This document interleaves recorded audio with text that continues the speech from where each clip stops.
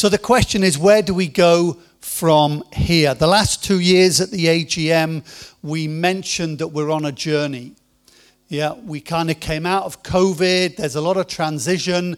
That is beginning to settle down. But as ever, we are still on a journey. But I want to highlight a few things, probably in the last year leading up to today, that I want to mention.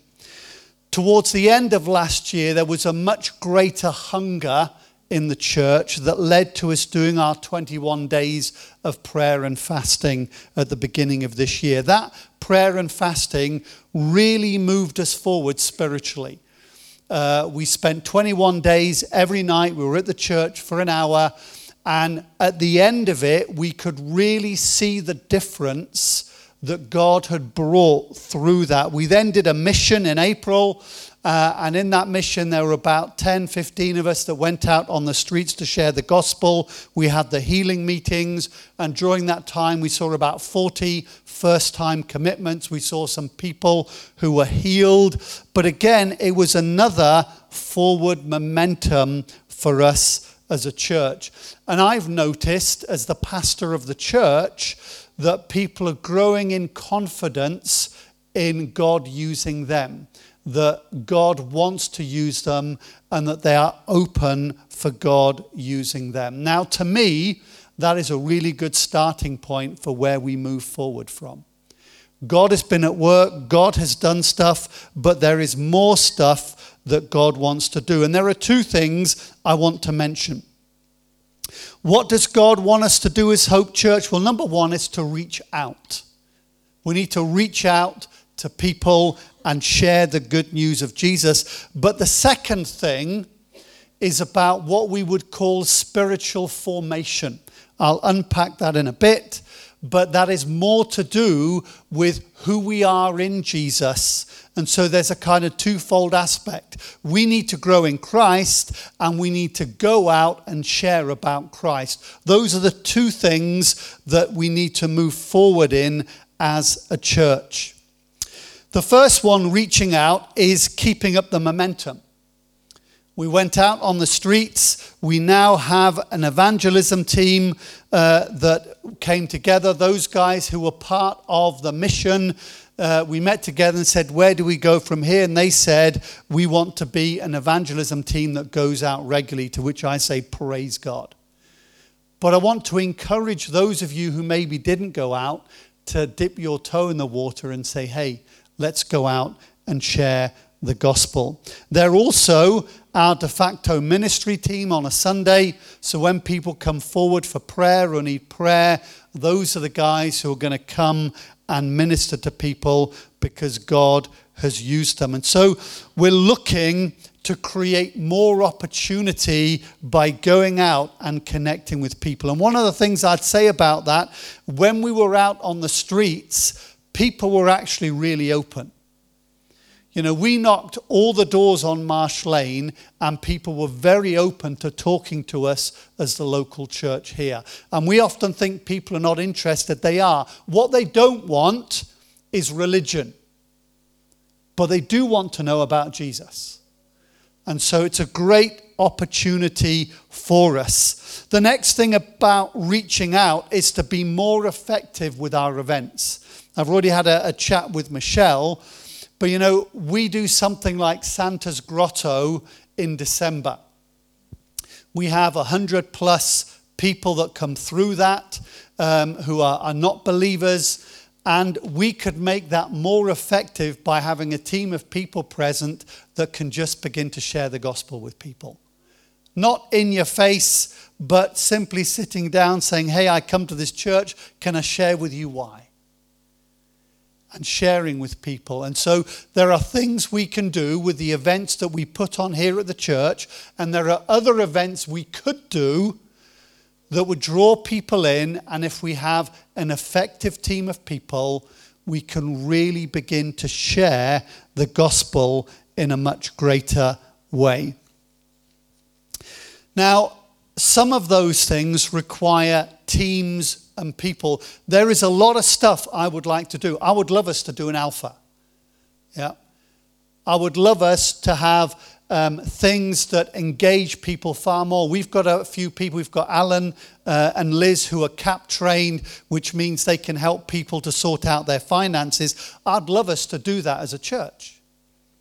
I'd love us to open the door and say to people, hey, we will teach you how to cook all of your meals for 50 quid a week. It's doable. There are lots of things we could do with reaching out. The problem is we need people to do it. I can't do it. I do not have enough time in my day to organize all of those things. And so the challenge is, if we want to do more, then it is upon us as a church together to saying, hey, I want to get involved in that. And maybe there are things that we could do as a church that reaches out, that is something that God has put into your heart, that we could birth, that people would come behind, and we see more people being touched by the gospel. But the challenge is, that's upon us collectively. And I want to throw out that challenge. What does God want you to do? You'll hear me saying that repeatedly. What is God's purpose for you here at Hope Church? Remembering that God's purpose isn't what your plan is, but what his plan is. I think it was somebody who prayed this morning in the prayer meeting, that God knew about Hope Church. It was Sam. God knew about Hope Church before he made the world. God had a plan for Hope Church. And if you look back, we are nearly 100 years old. In another 8 or so years, we're 100 years old. And there have been generations who've gone through here who have been faithful to God's purpose for Hope Church in this community. And it will continue after we've gone. But we've got to make sure we're fulfilling God's purpose to pass that baton on. The second part to that, first was reaching out. The second is to do with spiritual formation. Luke 1:17 says that God wants a people who are prepared for Christ's return. Think about that for a minute. A people who are prepared. I want to read to you a quote that has really impacted me in recent days. I read some of this out at Ralph's funeral because it just depicted about who we are, not necessarily about our accolades and our achievements. You see, the world is very much keyed on. When you meet someone for the first time, we ask the question, what do you do? But actually, what do you do says nothing, really. It might say their job, etc., but it doesn't tell you who they are. Because who they are can't be answered in one question. Who are you? You've got to relate to the person over a period of time, and then you begin to find out who they are. The disciples had 3.5 years with Jesus, and in that time, they began to see who Jesus was. And the challenge for us as the people of God is the church has spent years nationally and globally saying what the gospel is, but not living it out. And I would say when I talk to people the most about following Jesus, they dislike the hypocrites they see in the church. And so this is what Dallas Willard says. He's my favorite author, I tell you. He says, the sudden failures that appear in the lives of some ministers and others are never really sudden, but are the surfacing of long-standing deficiencies in the hidden person of the heart. And that comes out of 1 Peter 3:4, where it says we shouldn't be those that are adorned by outward stuff, but we should have a beauty that is in the hiddenness of who we are in our hearts. And there are people that you meet, Ralph was one of those, where who they were came out and it connected with you. And God wants us to be those kind of people. Let me tell you, if we are those kind of people, we will never ever need to make an opportunity to share the gospel because the opportunities will come to us. It's one of my big bugbears as being a Christian is that if we are exactly who Jesus wants us to be, people will come to us. Jesus rarely approached people to say anything. He only ever responded to people coming to him because they saw something in who he was and they wanted to connect with that. Dallas Willard goes on to say this, and this speaks to me because he's talking about ministers, but I think this is true for all of us. The people to whom we minister and speak will not recall 99% of what we say to them, but they will never forget the kind of persons we are. This is certainly true of influential ministers in my own past. The quality of our souls will indelibly touch others for good or ill, and so we must never forget that the most important thing happening at any moment in the midst of our ministerial duties is the kind of persons we are becoming. Wow. What's important here? The important thing is not what you say, but who you are as an individual. And the greatest, Dallas Willard goes on to say that the greatest thing that destroys love for God is serving God. And we've seen it throughout the years of the church that people get embroiled in social justice, in different outreach programs, and the serving takes over and the loving takes a backseat. Our primary role as individuals is to love Jesus Christ. And in loving Jesus Christ, we will become like Jesus Christ. And when we become like Jesus Christ, people will knock down our door to ask, what is it about you that is different? How do you cope? Why are you always smiling? Why are you generous and kind? What is it about you that makes you different? Now, we do it the wrong way around. We kind of say, this is what Jesus says Christians are, but we sometimes do not necessarily model this. It leads me on to the purpose of salvation. If I asked you, in terms of salvation, from what are you saved? All of you would give me the answer, we're saved from our sin, we're saved from hell. If I asked you, to what are you saved? You'd say, well, we're saved to Jesus, we're going to go to heaven, and we'll be with God forever. But if I said to you, for what are you saved? There might be some silence.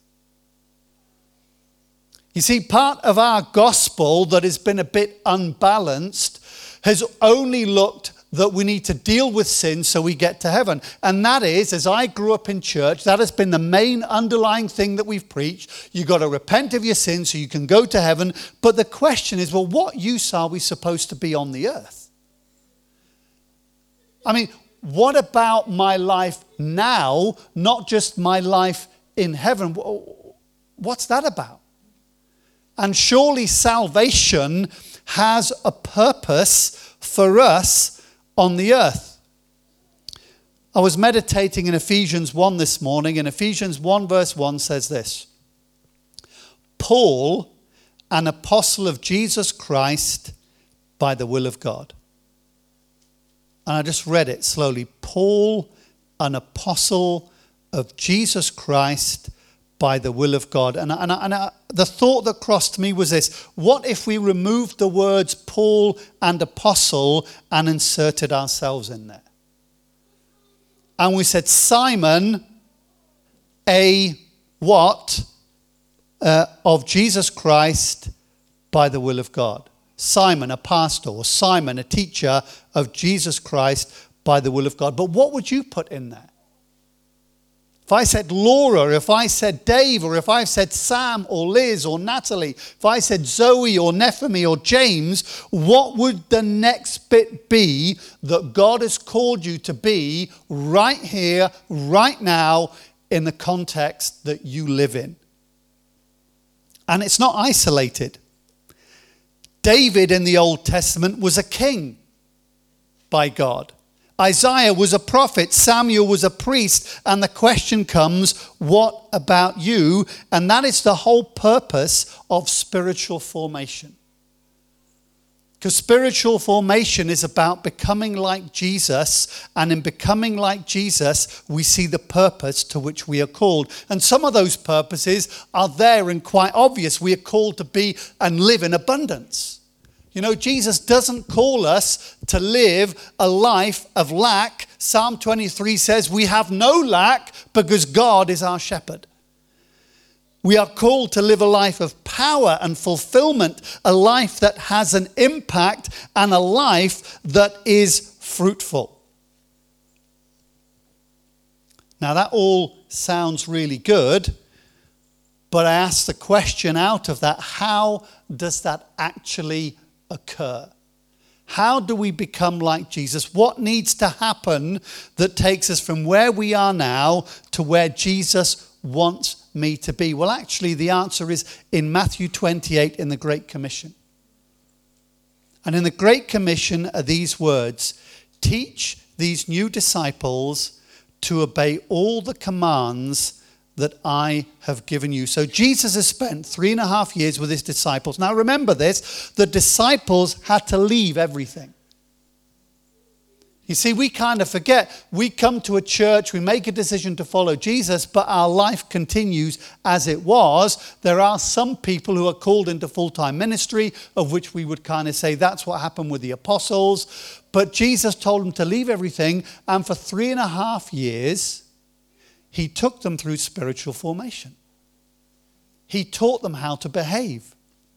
He showed them how to pray. He showed them how to have faith. He had to undo what the world had instructed them into. Now, before you think that Jesus' comment is the only one, in the end of his life, in the book of Acts, the Apostle Paul says this: I did not shrink from declaring to you the whole counsel of God. Wow. Think about that for a moment. The Apostle Paul brought the whole counsel of God to the people. Now, that is my job. That is the job of us as a leadership team, is to teach you everything that God wants you to know, and that's the stuff in here. Now, there is a problem, because in modern church life, most people only turn up to church on a Sunday, and a Sunday we're preaching maybe for 20, 30, at an extreme 40 minutes. That is not enough to teach you the whole counsel of God and to give you time to practice that and get involved. I mean, you look at children, they go to school, 6 or 8 hours a day, because we think they need to be educated so that when they're adults, they know how to integrate into society. So what am I saying is the how? The how is that there is some effort involved in becoming like Jesus. That doesn't mean that we're working for our salvation. Dallas Willard makes this comment: grace is opposed to earning, not to effort. We kind of think that all we need is to believe, but then we don't do. And when you read the book of James is really clear. It says that we need to do what the word says, not just read it. We live in an era where people agree about things, but it doesn't translate into practice. And so there are things that we need to do on a daily basis if we are following Jesus Christ. Jesus said this: man shall not live by bread alone, but by every word that comes from the mouth of God. It's the same theme, teaching them everything. I've given you the whole counsel of God, living by every word that proceeds from the mouth of God. Now, I don't have time to go into detail because I want to unpack that, but if I was really spending time, I would look at James chapter 2, and he says, actually, I'm going to turn to it because it's such a brilliant scripture. So James chapter 2, he's really talking about faith and works in the kind of second half of that. And he says, what good is it, my brothers, if someone says he has faith but does not have works? And then he says, Can such a faith save him? It's a rhetorical question, and the answer is really no, it can't. A faith that is not outworked into action is no faith at all, according to the book of James. And he says that our faith should be producing something. We ought to be a people that produces fruit out of the faith that God has given to us. Now, there's a practical aspect to this.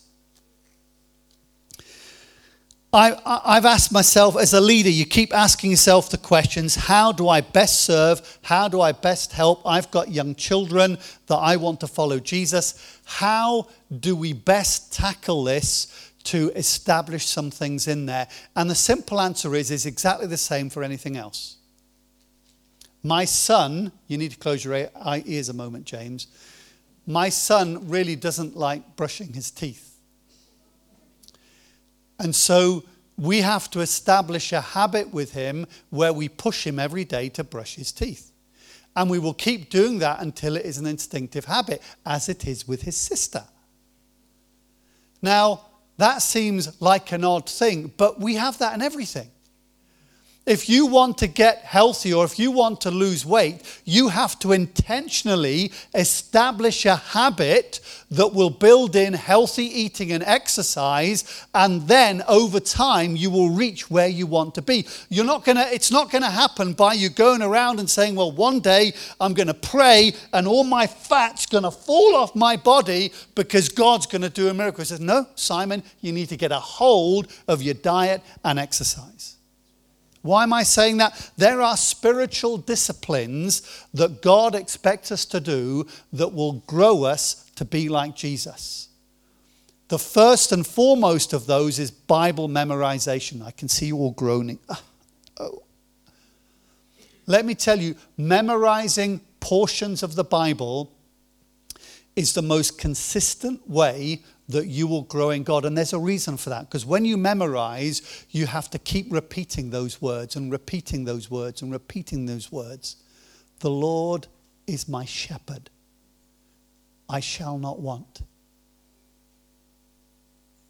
You keep repeating it. The Lord is my shepherd. And all of a sudden you think, wow, this means this. And then you can begin to pray it for people. Oh, I want to pray for Zoe that the Lord is her shepherd. He makes me lie down in green pastures. And I was thinking about it. Wow. Green. Not, brown, stubbly, dry, deserty. He makes me lie down in green pastures. And I realize that a sheep only lies down when it's satisfied. Wow, God wants me to live in abundance. I can pray that for folks who are struggling. I can pray and say, Lord, I want to pray that they would lie down in green pastures. And it begins to do something in me. It's a word that resonates with me. When I memorize scripture, it's with me in the shower. I'm talking with people. It's there when I'm praying. It informs my prayer life. Memorization is a biblical discipline, a spiritual discipline that forms the character of Jesus in us. Now, there are lots of those: silence and solitude, prayer and fasting, and the list goes on. I mention those because those are the ways in which God builds Jesus' character into your life. I'm going to mention one quick one. Sometimes we struggle with anger. Probably nobody here, but sometimes we struggle with anger. Now, there are two ways we can approach it. We can hope that in the moment of when we are angry, that we will not be angry and not make outbursts that we later on regret. But usually, our history tells us that that doesn't work. And so God has a spiritual discipline that solves that problem. It's called silence and solitude.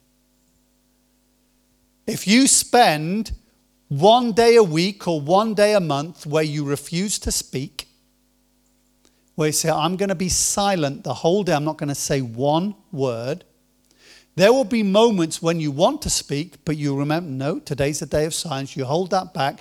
As you develop that, it will become something that becomes easier and easier to do. And in that moment, you'll encounter God, you'll hear more of God, but the effect of that is that when you come to a moment of where you would be angry, you are able to stop your tongue from speaking. What you can't do in the moment, the grace of God can enable you to do as you do a certain practice. It's like running, 100 meters. If you run it now, you might do it. We might need to call a paramedic, and you kind of think, okay. But if you do a little each day, all of a sudden you find, hey, I can do this. It isn't any different with the spiritual disciplines that God expects us to do, because those are the things that he taught his disciples to do. Those are the things that are part of the whole counsel of God about teaching them to do everything that I've commanded you. Now, I am not saying that these practices will save us, because they won't. They will require grace and faith, but they are God's means of transforming us over time. Now, over the next 12 months, I'm going to take some time to unpack those things. And I'm going to challenge you to practice some of those. I'm going to give us some passages of the Bible to memorize as a church. And I guarantee you we will have testimonies of people saying, wow, this has really helped me. I'm able to say, because I'm now older than 50, that we can memorize if we're over 50. Maybe it takes a bit longer from when I was 30, but we can still do it. And I find that once I start memorizing, I get faster and better at it in doing it. I can memorize about one verse a day. But those things, again, it's a matter of practice and a matter of repeating.